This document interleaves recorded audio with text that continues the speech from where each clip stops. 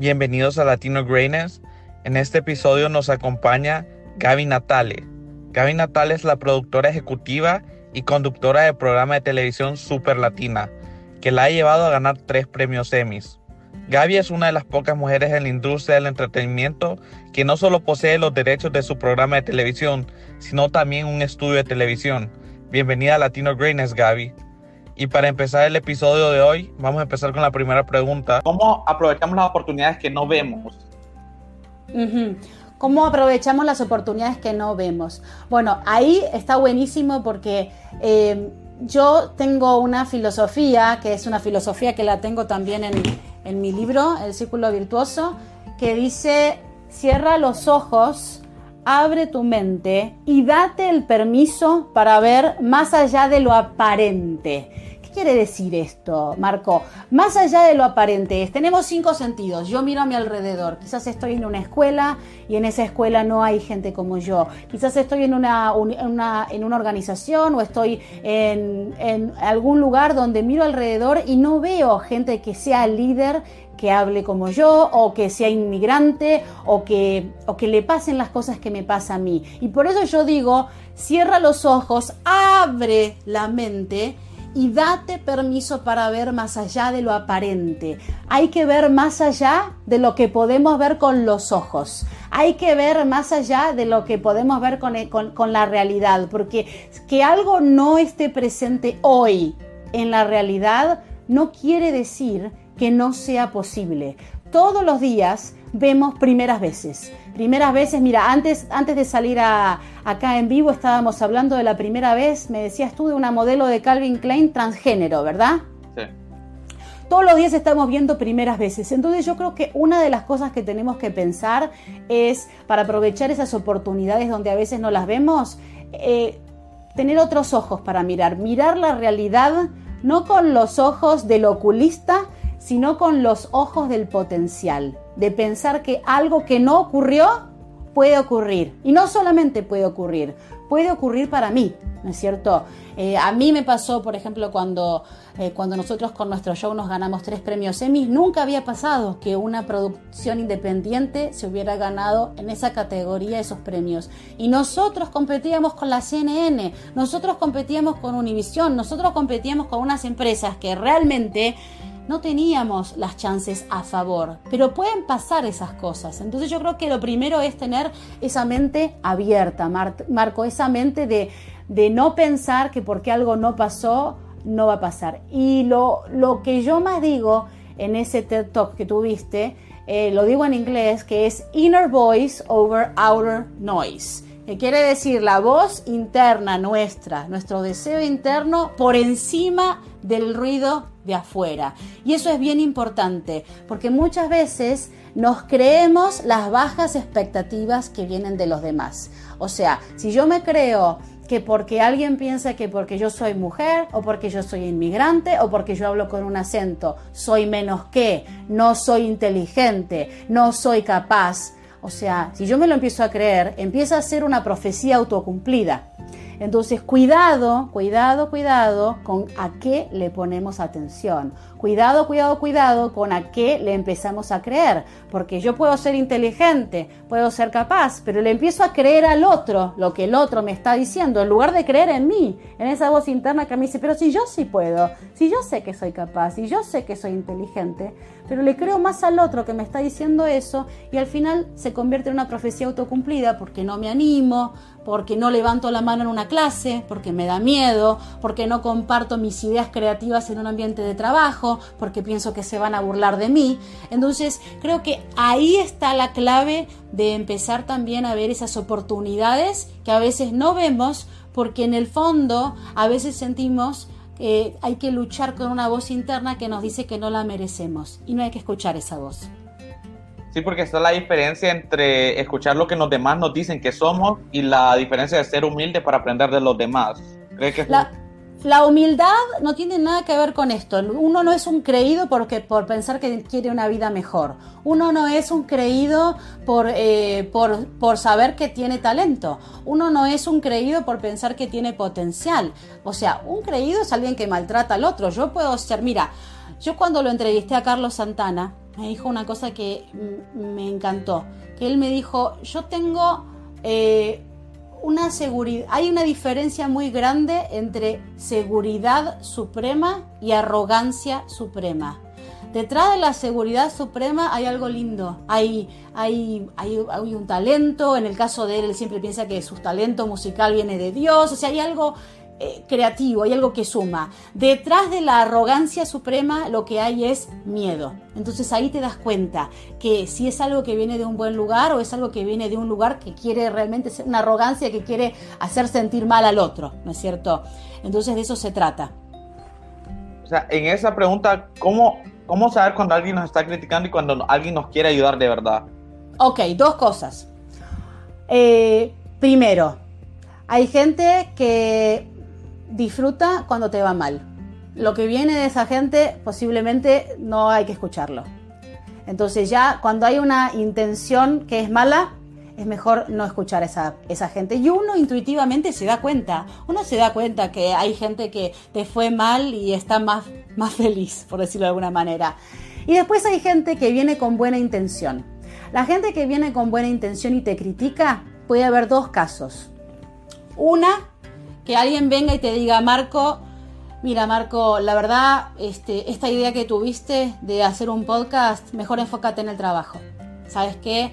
Te va a robar tiempo, no tiene sentido, no le veo futuro.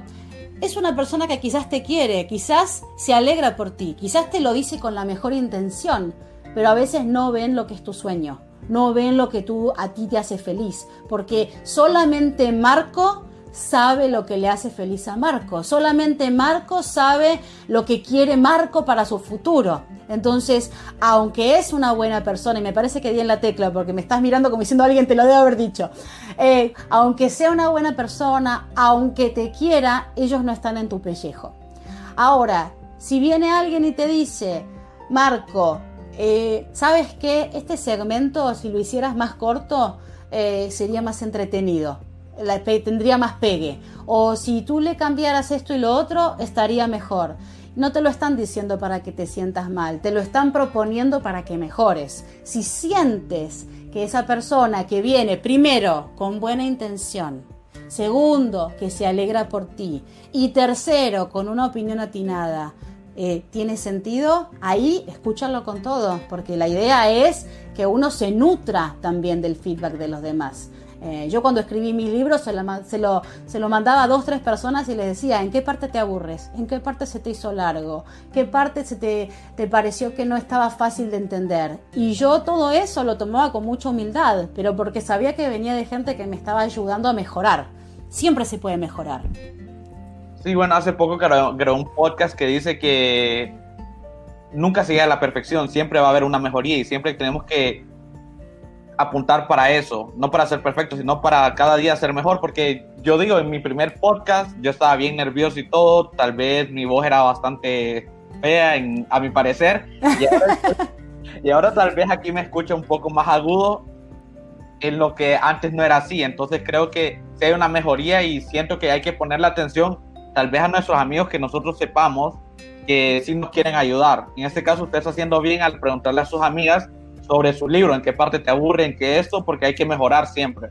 Exactamente, y el ego uno lo deja de lado. Yo al revés, y por ejemplo, ahora con mi empresa de extensiones también a mis clientes les digo, ¿qué les gustó? ¿Qué no les gustó? ¿Cuánto tardó en llegarles el producto? ¿Qué les pareció? ¿Lo están usando? ¿No lo están usando? Porque me ayuda a mí a tener eso para seguir mejorando nosotros. Mira, te están llegando mensajitos. Dice Catalina Willerson, escuchar tu interior y prepararte para lograr tus metas, te dice. Liliana Ospina, buenos días Gaby, pero en los negocios a uno le dicen que no hay que ser humilde, pero más bien arrogante. ¿Cómo manejar eso? Esa es una buena pregunta. Yo creo que hay que encontrar un punto en el cual uno proyecta seguridad sin arrogancia, en el sentido de que yo la arrogancia siempre la asocio a una persona que maltrata a otra o a una persona que desmerece la opinión de otra. Ser seguro en lo que uno hace no tiene ningún conflicto con ser humilde. A veces dicen que la humildad y la seguridad son como... Cosas bien diferentes. Claro, cosas bien diferentes, y yo creo que pueden coexistir muy, muy bien. O sea, y de hecho a mí me ha pasado que en mi carrera periodística la gente más grande, la gente con más trayectoria, la gente que ha tenido sus subidas, sus bajadas, sus desvíos y que tienen 40, 30 años de trayectoria, suelen ser los más humildes. Y los que hace 5 minutos tuvieron el hit del verano, esos están, pero que insoportables. En esta pregunta creo que solo cambiaría arrogante por seguro, porque sí, en su negocio siempre tiene que ser seguro y confiante de lo que hace. Tal vez no arrogante, porque arrogante es una palabra fuerte que la asimilo con creído en este sentido. Con creído, puede ser. Hay que ver qué le dicen a Liliana en su trabajo, pero yo creo que seguro es la palabra, ser seguro. Vero Queen, completamente al conectar con tu poder, creértela y tomar acciones, la llave para materializar grandes cosas. Fantástico, Vera, estamos en la misma sintonía. Catalina, ¿me llegó vacío tu mensaje? Nora M. Gorchiev, hola Gaby, gracias, aquí desde Argentina. Y Jorge nos pregunta cómo puede hacer para reinventarse. Bueno, de eso estamos hablando, justamente de esas cosas estamos hablando en lo de hoy. Dime si tienes alguna otra pregunta, porque ya nos queda un poquitito nada más de tiempo. Mientras tanto, le quiero decir a la gente que nos está viendo, share, compartan.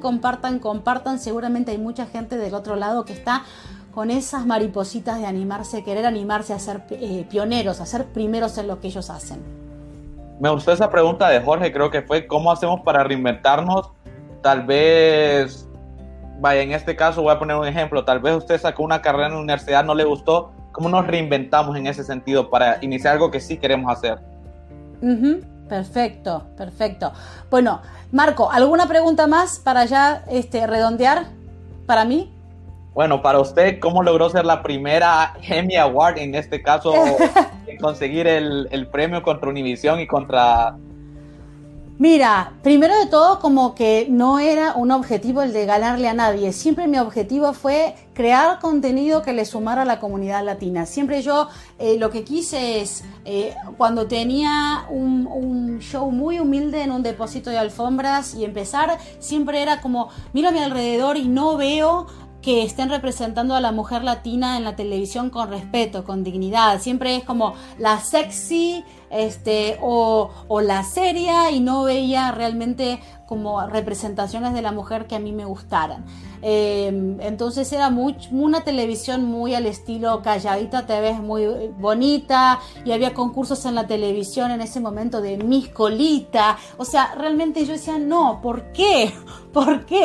Entonces esa fue mi motivación. Y después, durante todos los años de crear contenido, la motivación fue siempre con lo que tenía. Yo siempre digo, empieza con lo que tienes, empieza con lo que hay a mano. En ese momento yo tenía un depósito de alfombras, desde el depósito de alfombras. Ahora, por circunstancias muy diferentes, porque no salgo de mi casa, tengo un closet, desde el closet. Siempre con lo que uno tiene a mano hay que hacer, porque si no se queda esperando que sean las circunstancias perfectas. Y después, entonces, cada año con lo que teníamos reinvertimos, mejoramos, una cámara mejor, una distribución más grande, cada momento tratando de mejorar lo que ya teníamos, hasta que llegó un momento en que todas esas pequeñas mejoras se suman, porque cuando uno todos los días se pone y dice, hoy voy a mejorar en esto, mañana voy a mejorar en esto, pasado voy a mejorar en esto, cuando te quieres acordar, al final del año tienes 365 cosas nuevas que mejoraste, y con los años ni te cuento. Entonces nunca fue el objetivo ni ganarle a nadie, ni ser la primera, ni ser la pionera, pero sí yo sabía que nadie me iba a limitar. A mí me han dicho que yo estaba muy vieja, que estaba muy gorda, que siendo argentina nunca me iba a tener un espacio en la televisión en español, pero yo nunca les creí. Yo nunca les creí, porque siempre confié que yo tenía lo que necesitaba para llegar a los lugares donde yo tenía que llegar. Y sigo pensando lo mismo, porque esto es un camino. Ya se vendrán otros destinos, se vendrán otras oportunidades, pero siempre uno tiene que confiar que tiene lo que necesita para llegar a esos lugares, con la humildad de darte cuenta que si algo hay que mejorar, se mejora, se estudia, se perfecciona, pero no quedarnos con la opinión del otro de que no se puede solo porque nadie más lo hizo antes. Ok, Gaby, muchas gracias. Vale, Marco. Bueno, todo lo mejor para el podcast. Todo el mundo a seguir Latino Greatness, un joven que está empezando su podcast y que quiere que todo el mundo también vaya desarrollando realmente todo su potencial.